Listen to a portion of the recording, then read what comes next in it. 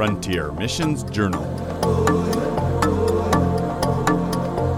Stories of hope for the unreached with Adventist Frontier Missions. Hi, my name is Conrad Vine, and I serve as the president of Adventist Frontier Missions. We are based in Michigan, and we are a supporting ministry of the worldwide Seventh-day Adventist Church. We were established in 1985, and in AFM we exist to establish indigenous Seventh-day Adventist church planting movements among unreached people groups. Since 1985, God has blessed us and He has led us to the point where we now serve in over 20 countries worldwide, with recruiting offices in the USA, in Canada, in Brazil, and also in South Africa. Serving as a frontline missionary is one of the greatest joys I can imagine. As a missionary, we are called to be ambassadors for God, faithfully representing His grace and truth in equal measure. Every soul in our world today is precious to God, and Satan does his best to fight back. Satan often puts roadblocks and difficulties in front of missionaries, seeking to discourage them, to disappoint them, to divert them, and to destroy their witness to the saving power of Jesus Christ. In this broader context, things happen to missionaries that are not pleasant at the time, but which God gives us the grace to survive through. This story is called Things That Shouldn't Happen to Missionaries. One such experience happened recently to me while I was in West Africa. I was travelling back from a project visit with a good colleague called Dr. Mark Coleman, and we came to the capital city late at night. There was no light from the street lamps due to power shortages, so we drove slowly, avoiding the potholes and drunks lying at random across the road. We came to the house where we were staying and discovered that it also had no power. Still, we hauled our backpacks into the house and gratefully sat down for a quick meal of congealed rice and cold beans. We ate in the semi-darkness, huddled around the light coming from our cell phones.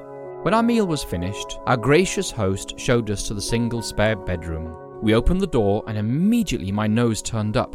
There was an awful musky stench in the room, almost like a damp sewer. Maybe the toilet was backed up, but what was the problem? I shined my cell phone flashlight on the bed, and immediately there was the problem. The bed was crawling with cockroaches. Big cockroaches, little cockroaches, medium cockroaches, cockroaches of every conceivable size. They were everywhere. Now, you may not know this, but cockroaches love to live in the sewage system, and at night they climb up the pipes beneath the toilet and then they crawl around your home. So not only was my bed crawling with cockroaches, but the smell told me they had just come out of the sewage pipes under the city beneath my feet. Thankfully, in the dim light from my cell phone, I couldn't see the stains across the bed, but boy oh boy, that smell was awful. Both myself and Mark started gagging in the awful smell that came from that room. But what to do? This was the only room with a bed in the house where we could sleep. So my colleague and I put down our bags, and we smacked the bed hard, and the cockroaches scattered to the edges of the bed. It was well past midnight, and we had to leave for the airport at 5 a.m, so we undressed, taking care to pack our clothing in our bags and then to lock the bags. Due to the high humidity and lack of air conditioning, I stripped my underwear, smacked the bed again to scatter the cockroaches, and carefully lay down on one side of the bed. Mark also undressed. He smacked his side of the bed and lay down carefully on his back. Both of us kept our hands on our stomachs to avoid feeling the cockroaches that were all around us in the semi-gloom.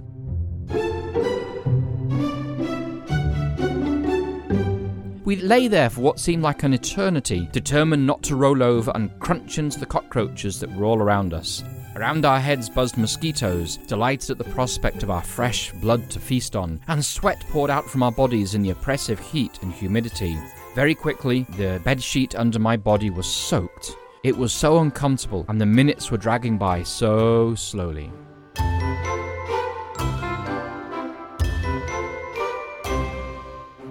About 2 a.m, I heard the call of nature. I rolled to my side and felt the wriggling cockroaches under my body. They pressed into my damp skin from the soft mattress. Some pre-Christian thoughts passed through my mind as I shone my cell flashlight ahead of me and walked slowly to the toilet.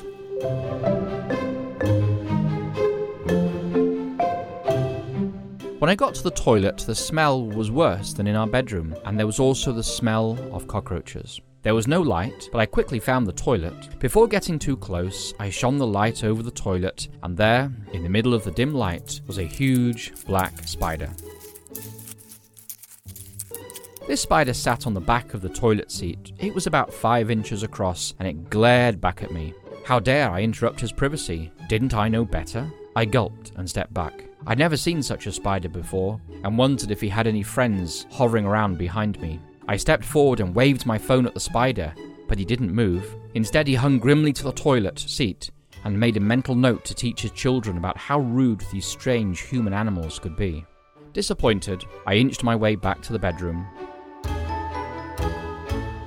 As I came to the bed, I once again shone the light and immediately saw the long wet patch where my body had been lying. But now the wet patch was filled with a jostling mass of cockroaches, all feasting on my sweat, on the dead skin, and whatever other juicy nourishment they could find.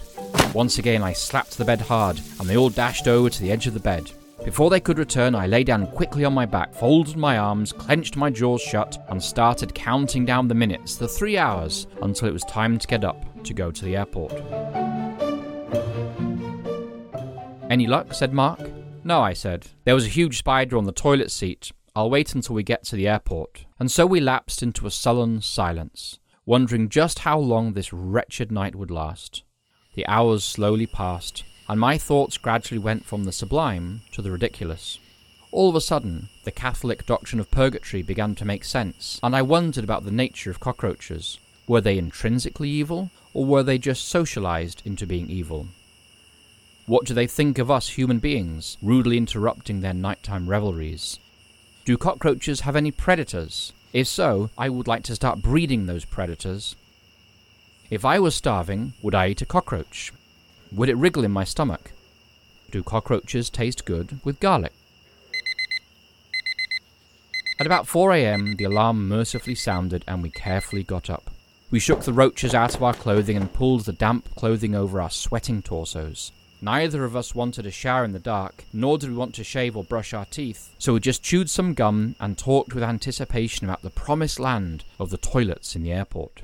We arrived shortly thereafter at the airport, and the sight of bright lights and functional toilets brought joy to our hearts. What a blessing to have such basics as running water, a toilet without monster spiders, and not to have to worry about cockroaches crawling over our feet. Looking back though, I praise God for that night with the cockroaches. Why would I do something as strange as that? Well, firstly, we are to be content in all things, and if God had allowed us in his providence to spend the night in that particular room, he must have had a purpose. That night was a bonding experience for myself and my colleague, and we became very good friends as we endured the night together.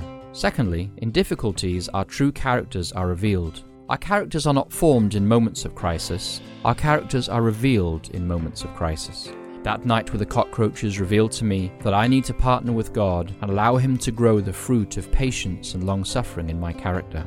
And finally, God was restoring to me a deep sense of gratitude for all the blessings I take for granted. It is easy in the midst of our Western wealth to lose sight of God and our dependence upon him for everything. That night with the cockroaches reminded me that civilization is a very thin veneer over the brutal reality of human existence. Yes, God works even through cockroaches, and now I experience a deep sense of gratitude to him whenever I have running water, electricity, clean beds, and toilets without lurking spiders. So wherever you are today, I want to encourage you with the promise of God that he will never leave you nor forsake you, no matter how difficult your circumstances may be. God never abandons us in our struggles, but he promises to fight beside us and to deliver us. Evil has a limit beyond which God will not allow it to pass, and when the night is over, deliverance comes with the morning. May God bless you as you go through today, and my prayer for you is you will experience the light that comes when the Lord Jesus Christ acts on your behalf. Here is a love vast as the ocean, loving kindness as the flood, when the Prince of life for ransom shed for us his precious blood. Who is love will not remember, who can cease to sing his praise.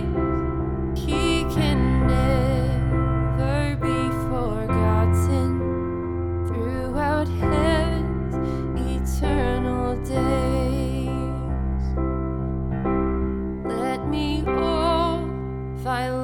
of accepting love the ever all my days, and let me seek thy kingdom only, and my life be to thy praise.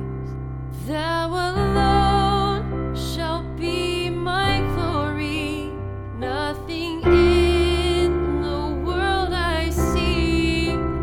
Thou hast cleansed and sanctified me, thou thyself hast set me free. In thy truth thou dost direct me, by thy Spirit through thy word. In thy grace my need is meeting, as I trust in thee, my Lord. Of thy fullness thou art pouring thy great love and power on me, without measure, full and boundless, drawing out my heart to thee. Who is love will not remember, who can cease to sing his praise. He can never be forgotten throughout. This story was called Things That Shouldn't Happen to Missionaries. With hindsight, what happened to me in West Africa was quite funny. The reality for most missionaries, though, is that every missionary returns home with some scars. Some missionaries lose their children or their spouse within the mission field. Others pick up diseases that they never shake off for the rest of their lives. Other missionaries struggle with imprisonment, unjust accusations, attacks by mobs, attacks in social media. Other missionaries live and work in a community where they are attacked every day in local preaching or in local press. As a result, many missionaries do come home with scars. As I reflect on these truths of mission service, I realize that God the Father himself saw his own son buried in the mission field, Jesus Christ in the garden tomb near Calvary. God knows what it is to suffer in the course of mission. When Jesus Christ died on Calvary, he cried out, my God, why hast thou forsaken me?" Jesus had an awful sense of his abandonment by God, and he went through the despair that many missionaries go through today.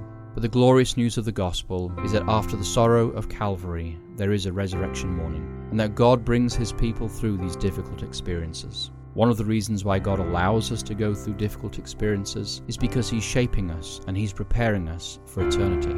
So I no longer go through bad experiences and ask the question, why me? As I go through bad experiences now in my life, I ask the question, God, what are you trying to change in me? God, how do you want me to grow in this experience? I may not be the man that I wish to be, but by God's grace, neither am I the man that I used to be. And it is God working through the circumstances of life, the highs and the lows. It is his working through those circumstances that brings change in me. And I'm so grateful to God that he changes me day by day, because I know that he is the master craftsman, and I am the work of his hands. And God never makes a mistake, and he will not fail to complete the good work that he begun in me on the day I accepted Jesus Christ as my Lord and Savior. I know whatever difficulties you're going through today, they may seem overwhelming, there may seem to be no way out, it may seem so unjust and wrong, the things that you are experiencing. I want to encourage you today with the truth that God is still on his throne, he's still in control, his purposes for you include everlasting life. He's loved you with an everlasting love, and there is nothing you can do to make him or stop him love you more or less. And if you accept Jesus Christ as your Lord and Savior today, God will continue to do a beautiful work in your life, and in your character, and in your heart, as he prepares you to live in heaven above for eternity. Thank you for listening to Frontier Missions Journal. God bless.